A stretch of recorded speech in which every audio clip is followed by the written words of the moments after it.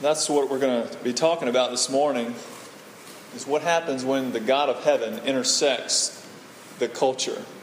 And we're going to be talking about the intersection between Christ and culture this morning. And there are many events in our culture that are unfolding and have unfolded. For example, I just mentioned, even when I was praying earlier, about the Hurricane Sandy, that caused such devastation on the east coast of our country. And the question is, when something like that happens in our culture, how should we as Christians respond to that? Well, there's a number of ways we can respond. We can pray. We can give to the relief efforts. We can go and serve. And just as a side note, I would encourage you to do that. And if you'd like to give and help to the relief effort, you can go to the Southern Baptist Convention's website, sbc.net, and click on disaster relief. And you can donate, and it'll tell you how to donate money to the disaster relief effort. And all your money, 100%, goes toward relief. And they've been asked by FEMA to provide 500,000 meals a day up in the Northeast. And so, as Baptists, we have cooperated with other churches, associations, and we're sending help to that area.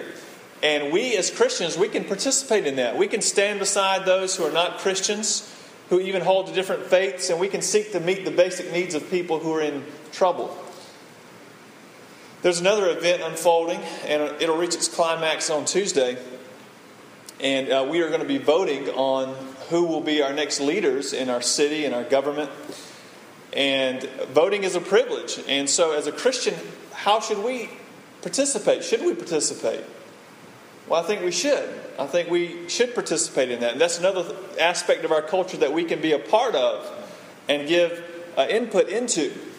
Because we believe that those who will hold these offices in our city, in our state, and our nation, they will have a say and they will have influence in the human flourishing of people in our city and in our country and even those that are around the world. And so we want to take seriously that opportunity to speak into that. Now, there are many other aspects of our culture that, as followers of Jesus, we can embrace, we can participate in, we can seek to even improve upon. I'm thinking of music and the arts. I'm thinking of education, justice, service, business, law, all these different aspects of our culture. It's not inconsistent to be a Christian and be involved in these aspects of our culture.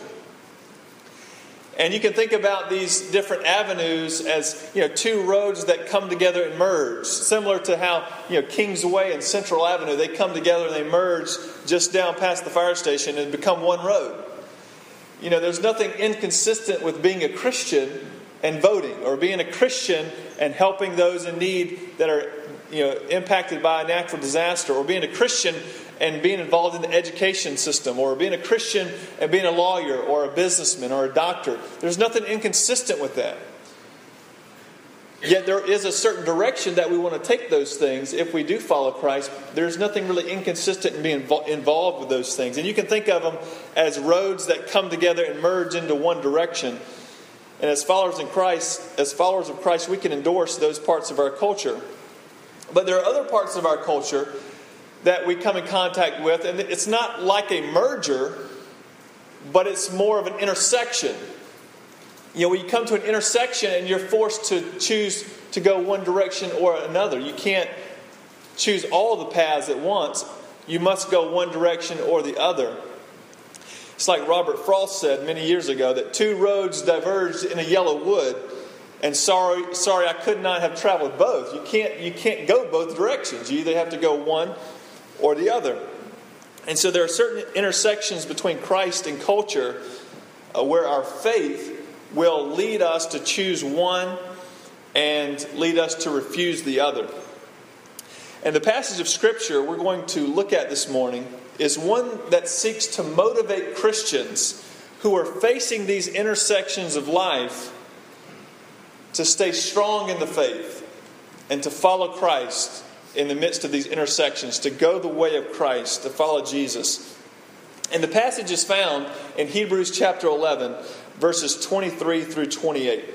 And so if you have a Bible, turn with me to Hebrews 11. And if you do not have a Bible, there's one in the pew in front of you that you can use. And we're going to be reading verses 23 through 28. And this is what the word of the Lord says. By faith, Moses, when he was born, was hidden for 3 months by his parents, because they saw that the child was beautiful and they were not afraid of the king's edict. By faith, Moses, when he was grown up, refused to be called the son of Pharaoh's daughter, choosing rather to be mistreated with the people of God than to enjoy the fleeting pleasures of sin. He considered the reproach of Christ greater wealth than the treasures of Egypt, for he was looking to the reward. By faith he left Egypt, not being afraid of the anger of the king, for he endured as seeing him who is invisible. By faith he kept the Passover and sprinkled the blood, so that the destroyer of the firstborn might not touch them. This is the word of the Lord. In this brief reflection of the life of Moses, the writer of Hebrews highlights several instances where Moses and his family, they encountered this intersection between God and culture. And they were forced to make a decision. Which way would they go? Would they follow God or would they not? And the first intersection occurs when Moses was born. As you may know, the Hebrew people were in Egypt and they were growing. They were multiplying, which is actually what God told his people to do back in Genesis. Be fruitful and multiply and fill the earth. And this is exactly what they were doing in Egypt. And they were growing.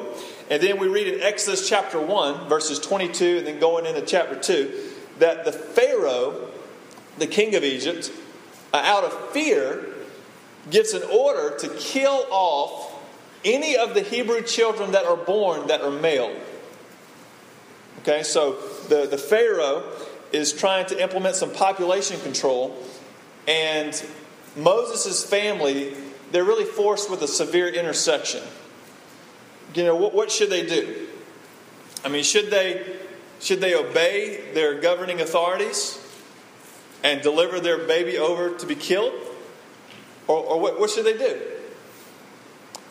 Well, they choose to disobey the government leadership, and they decided to hide Moses until they could not hide him any longer. And then they implemented a plan to preserve his life. The writer of Hebrews says in verse 23 that by faith Moses, when he was born, was hidden for 3 months by his parents because they saw that the child was beautiful, and they were not afraid of the king's edict.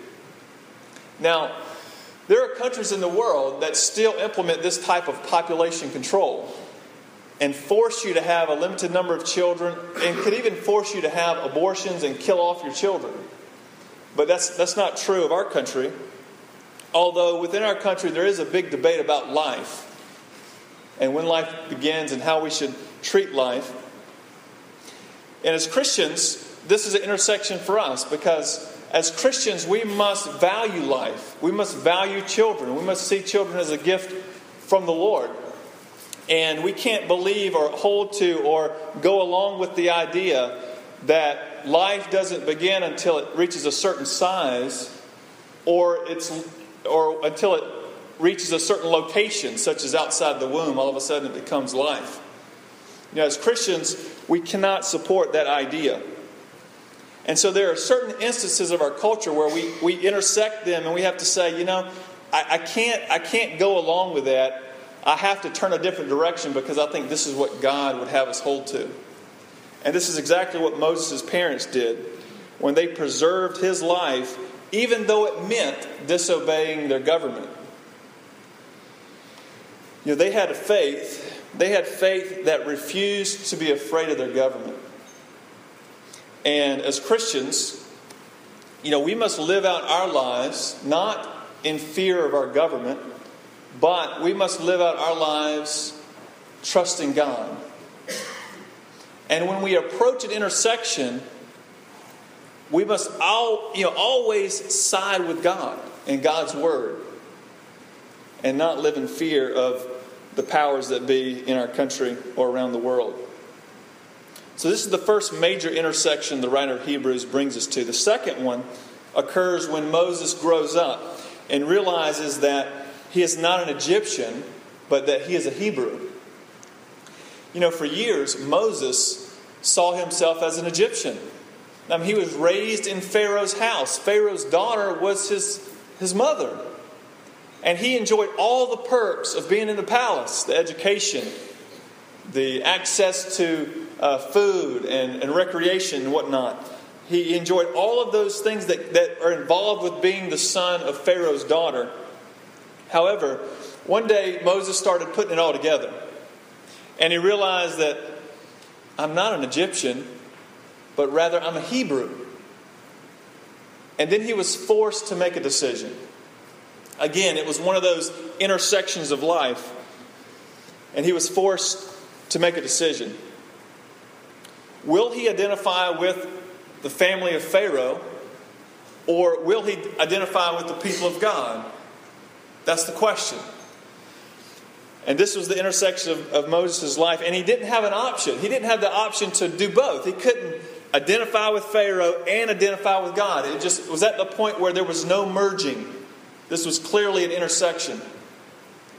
Now, I would imagine that many of you probably watched a few football games this weekend. I believe Georgia played Ole Miss, right? Clemson played Duke. And just imagine for a moment. Let's say you're the coach of the Georgia Bulldogs.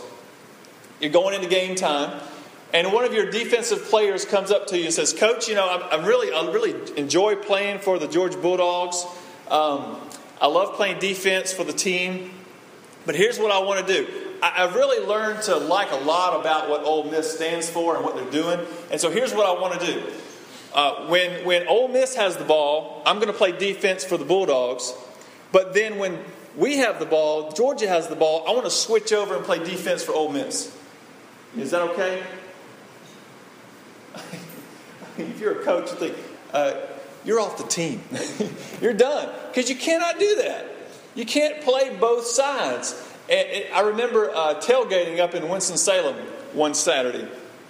And we were at a Wake Forest Stadium, Wake Forest University, and Clemson was playing Wake Forest. And, you know, Clemson's my alma mater. And so I'm in this position where, you know, am I going to cheer for Clemson or am I going to cheer for Wake Forest? And I'm grilling out for a lot of Wake Forest fans. I'm out in the park line, I'm grilling. Well, here's what I did. I had a Clemson shirt on, but then I put a Wake Forest shirt on top of that. And so, you know, I'm grilling, we're having a good time, and then it's game time. And so we put everything away, and then I have to show my true colors. You know, I take off the Wake Forest shirt, and there's my Clemson shirt, because, you know, when it comes down to game time, you have to choose. You have to say, yeah, yes, I like Wake Forest, I like Clemson, but, you know, I'm pulling for Clemson to beat Wake Forest. And thankfully we did this year, so that's always good. But, you know, you see what I'm saying. You can't do both. You can't simultaneously pull for both teams, so to speak, or align yourself with these two opposing positions. And to a greater degree, that's what Moses was faced with. You know, will he align himself with Pharaoh's family, or will he align himself with God's people and what God's doing? He had to choose who he would identify with. Now, how about you? Who are you going to identify with? You know, is there a relationship or a partnership or a business that you're involved in that is so set against God and His ways that you're in that intersection position? You're in that place where you say, I don't know how I can continue going down this road and call myself a Christian. Maybe it's a relationship or a dating relationship. Maybe it's a business or a business deal or something in your practice. But the question we have to ask ourselves is, you know, am I wearing two jerseys? Am I living a double life? Am I trying to call myself a Christian and yet on the other hand participate in a position that is against God and not reflective of the kingdom of God? You know, the writer of Hebrews goes on to say that Moses, choosing rather to be mistreated with the people of God than to enjoy the fleeting pleasures of sin. So Moses, he chose to be mistreated with the people of God rather than enjoy the fleeting pleasures of sin. Because, in Pharaoh's house, he could have everything. Everything he wanted, or his flesh wanted, anything he wanted to experience, he could experience there. But he said he chose to align himself with God, and therefore he was mistreated with them. But he counted that as better than enjoying the pleasures of Pharaoh's house. It says he considered the reproach of Christ greater wealth than the treasures of Egypt, because he was looking to the reward. Now, when Moses identified with God and his people, he was greatly affected. He was affected socially. He pulled out of a family that knew him well. Think of all the relationships that he left behind to identify with God and his people. He suffered economically. He pulled out of the Pharaoh's house, the richest house in all of Egypt, and identified himself with the lowest class of people in Egypt, the Hebrew slaves. So when he left and identified himself with God and his people, it did affect him greatly in many ways. And as followers of Christ, when we choose to identify ourselves with Jesus, and we come to those intersections of life and we choose God's way, we will be affected. When we show our true colors, that we follow Jesus, we will be affected at times. It may mean that you're affected socially. Maybe you are in a dating relationship and you tell this person that I want this relationship to honor God, and I want to do what God wants us to do in this relationship. Well, if you make that known, this other person may reject you. You may suffer socially, or even friendships that just may not affirm the direction you're going in following Christ. And so you may be affected socially. And the question is, are we willing to do that? Are we willing to put following Christ even above our relationships? If you follow Christ, that may mean that you're affected economically. I remember about 10 years ago, I'm not a big, investor by no means, but I was told that, it'd probably be a good idea to start investing, for your retirement and different things. And so there was a stock that I invested in about 10 years ago or 12 years ago, and it was an internet stock. And then later, this internet stock merged with a multimedia stock, television and cable, and all these different businesses were under this one umbrella. And I didn't have a lot of money in there, but for me, it was a lot. And so I was invested in this company. And then I learned that this company was benefiting and producing pornography. And so what do? As a minute shareholder, there was no way I'm going to transform the business. And so what do? Well, you got two choices. You can either keep your money in there and just try to benefit from the company, or you pull your money out. What if you have to pull your money out at a great loss? Well, that's what I had to do. I said, I just cannot in good conscience support this company knowing what I know. Knowing that they stand in opposition to what God is doing and what God wants for people. I just can't support it. And so I had to pull my money out even though I lost a good bit of my investment. And so sometimes following Christ means that you're going to suffer economically. And that's something that you all need to think about as well. You need to pay attention to what you're investing in, not only with your money, but with your time. And say, am I investing in something that is actually helping to promote God and His ways and His kingdom? Or are these things standing in direct opposition to what He's all about? Can you say with Moses that you see the reproach of Christ as greater wealth than the treasures of the world? Can you say that following Christ is more valuable to me than this relationship or this investment? That's exactly where Moses was at this intersection. He had to make a choice. There was no merging. He had to make a choice, one way or the other. Now, the third intersection goes along with the one I just mentioned. And this intersection reveals who you will serve. Will Moses, will he serve and submit to and align himself with the king of Egypt, or will he align himself with the King of Kings and the Lord of Lords? That's the question. The writer of Hebrews says in verse 27, by faith he left Egypt, not being afraid of the anger of the king, for he endured as seeing him who is invisible. See, Moses was not afraid of rebelling against the king of Egypt because he finally caught a glimpse of what it looks like to follow God. And so he aligned himself with God and what he's doing, and therefore he had no reason to fear this man. This past weekend, Sia and I were in Atlanta, and I'm not very familiar with Atlanta. I mean, I've been there a few times, but I don't know the streets very well. And so we were trying to find the place that we would be staying.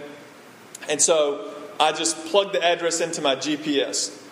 Now, some of you may not know what that is, but basically it's a device that you can put in your destination. This is where I want to end up, and it will plan out a route for you and tell you how to get there. So not only will it plan it out, it'll actually talk to you, which is kind of convenient. And so we're driving through Atlanta, and as we come up to an intersection, it'll say, take a right on Peach Street. And then we drive a little further, and we get to another intersection, and it'll say, take a left on Carnegie Way. So it helps me to guide myself through the city. And what I realize is that, driving through Atlanta is a lot like, life itself. Rarely is there just a straight shot. There's a lot of twists, a lot of turns, a lot of one-way streets that you got to work around. But anyway, we plugged in our destination. It was telling me how to get there, and then finally we arrived at where we needed to be. And so I was thinking about just how Moses felt in these different scenarios. How do you know which way to go when you face these intersections? How do you know which route to take, which road to go down? How do you know which road is most aligned with God and what He wants? How do you know that? How did Moses know that? How did Moses make those tough choices? Well, it all came down to who is the king? Who is your king? Who is it that you're going to submit to and serve? It all came down to who is the king. And the only way that you will be willing and able to make those difficult turns in life is if you have seen Jesus with the eyes of faith.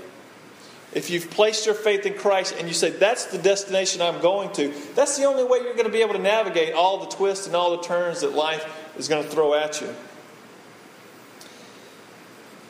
Notice that the writer of Hebrews tells us that Moses made these decisions. He took all these different turns, these turns in life based on faith.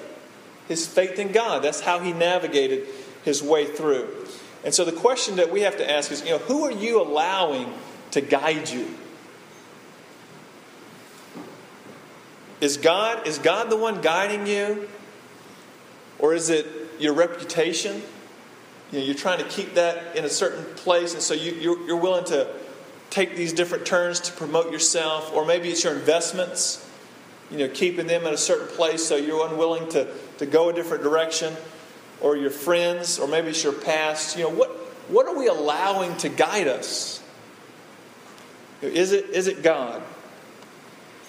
And this brings us to our final intersection that the writer of Hebrews gives us in the life of Moses. And it's really an intersection of life and death. And the full account of what the writer of Hebrews is going to refer to as Passover is accounted for in Exodus chapter 12. And the Passover, if I could summarize it, goes something like this. The last plague that God was going to pour out on Egypt as an act of judgment was that He was going to kill their firstborn son. And so the only way that you would be able to, through this judgment, the only way that you'd be able to pass through this judgment and not experience death, but rather experience life, is if your parents, your father, went out, killed a lamb, and put the blood of the lamb over the doorpost. And then as the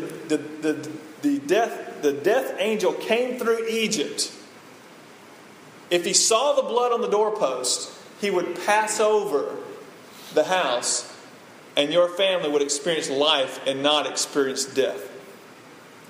Now I want you just to imagine for a moment if you were a Hebrew family in Egypt. Okay? And let's just say you're the father.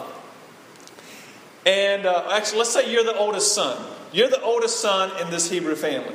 And so you go and you talk to your dad. You say, Dad, I heard about this idea of killing a lamb and putting the blood over the doorpost. Are we going to do that? And he said, son, I don't think we're going to do that because, I don't know. It just sounds a little out there. I don't really understand how having blood on the doorpost is really going to save your life. And so, God knows that I'm a child of Abraham. We're children of Abraham. We are in favor of what God's doing. We want to leave Egypt. And, I've been reading a lot of scientific journals lately in Egypt. And, the whole idea of angels, I'm not real sure about that. I've really never seen one. And so I'm not sure if I can buy... I don't think God literally wants me to put blood on the doorpost and somehow that's going to save your life, son. I think God knows my intentions, and as long as, He knows my heart, then He's not going to kill my firstborn son. Now, what would you say to your dad? I say, Dad, I hear what you're saying, but... God said He was going to do all these other things in Egypt, and He did them just like He said He was going to do. And I really think we should probably kill a lamb and put some blood over that doorpost. Because even though I don't fully understand it, if God said it and that's what He's going to do, I think He's going to do that. And so, what do you say? We go outside and find one of those lambs and kill it, and let's put some blood over the doorpost, right? Well, the writer of Hebrews tells us that Moses, by faith, he kept the Passover and he sprinkled the blood so that the destroyer of the firstborn might not touch him. And so we see that Moses and the people of God avoided death in their family because they were covered by the blood of the Lamb. And in the book of Exodus, chapter 12, verse 13, this is what God says. He tells His people that the blood shall be a sign for you on the houses where you are, and when I see the blood, I will pass over you, and no plague will befall you to destroy you when I strike the land of Egypt. God says the blood will be a sign for you. This Passover lamb, the blood on the doorposts, it was meant to be a sign for them, and it was a sign that pointed to the greater Passover lamb in God's Son, Jesus Christ. That one day God was going to send His own Son, the Lamb of God, to take away the sin of the world. And just as Moses and the people of God, as they stood before God in judgment, as He came through Egypt, if they put the blood of the Lamb on the doorpost, God passed them over and they experienced life. And just like what they experienced, we experience as well. If we are in Christ, if we are covered by the Lamb of God, then when we stand before God in judgment, He will pass us over. And we will inherit life with Him. And not only do we receive life when we accept Jesus Christ by faith and we are covered by His blood, but it is only through Jesus Christ that we can navigate life in a way that glorifies God and honors Him for who He is. When we place our faith in Christ, we also receive the Holy Spirit. And it's through the power of the Holy Spirit that He guides us, He convicts us, He changes us to be more like Jesus. When you place your faith in Jesus Christ, you're also placed in a community of faith. The church, the body of Christ. And we're placed in the community of faith because we're not meant to be alone. We're meant to have people around us helping us to navigate life as we discern God's Word together. And it's through our faith in Jesus Christ, it's through the power of the Holy Spirit, it's through reading God's Word and being in community with His people that we can discern what we should accept and what we should refuse. You know, we all face intersections in life. And you may be facing one right now. Maybe there's one that God brought to your mind and says, you know, there's no merging here. You have to make a choice. Either you're going to go the direction I want to take you, or you're going to go in a direction that stands in opposition to me.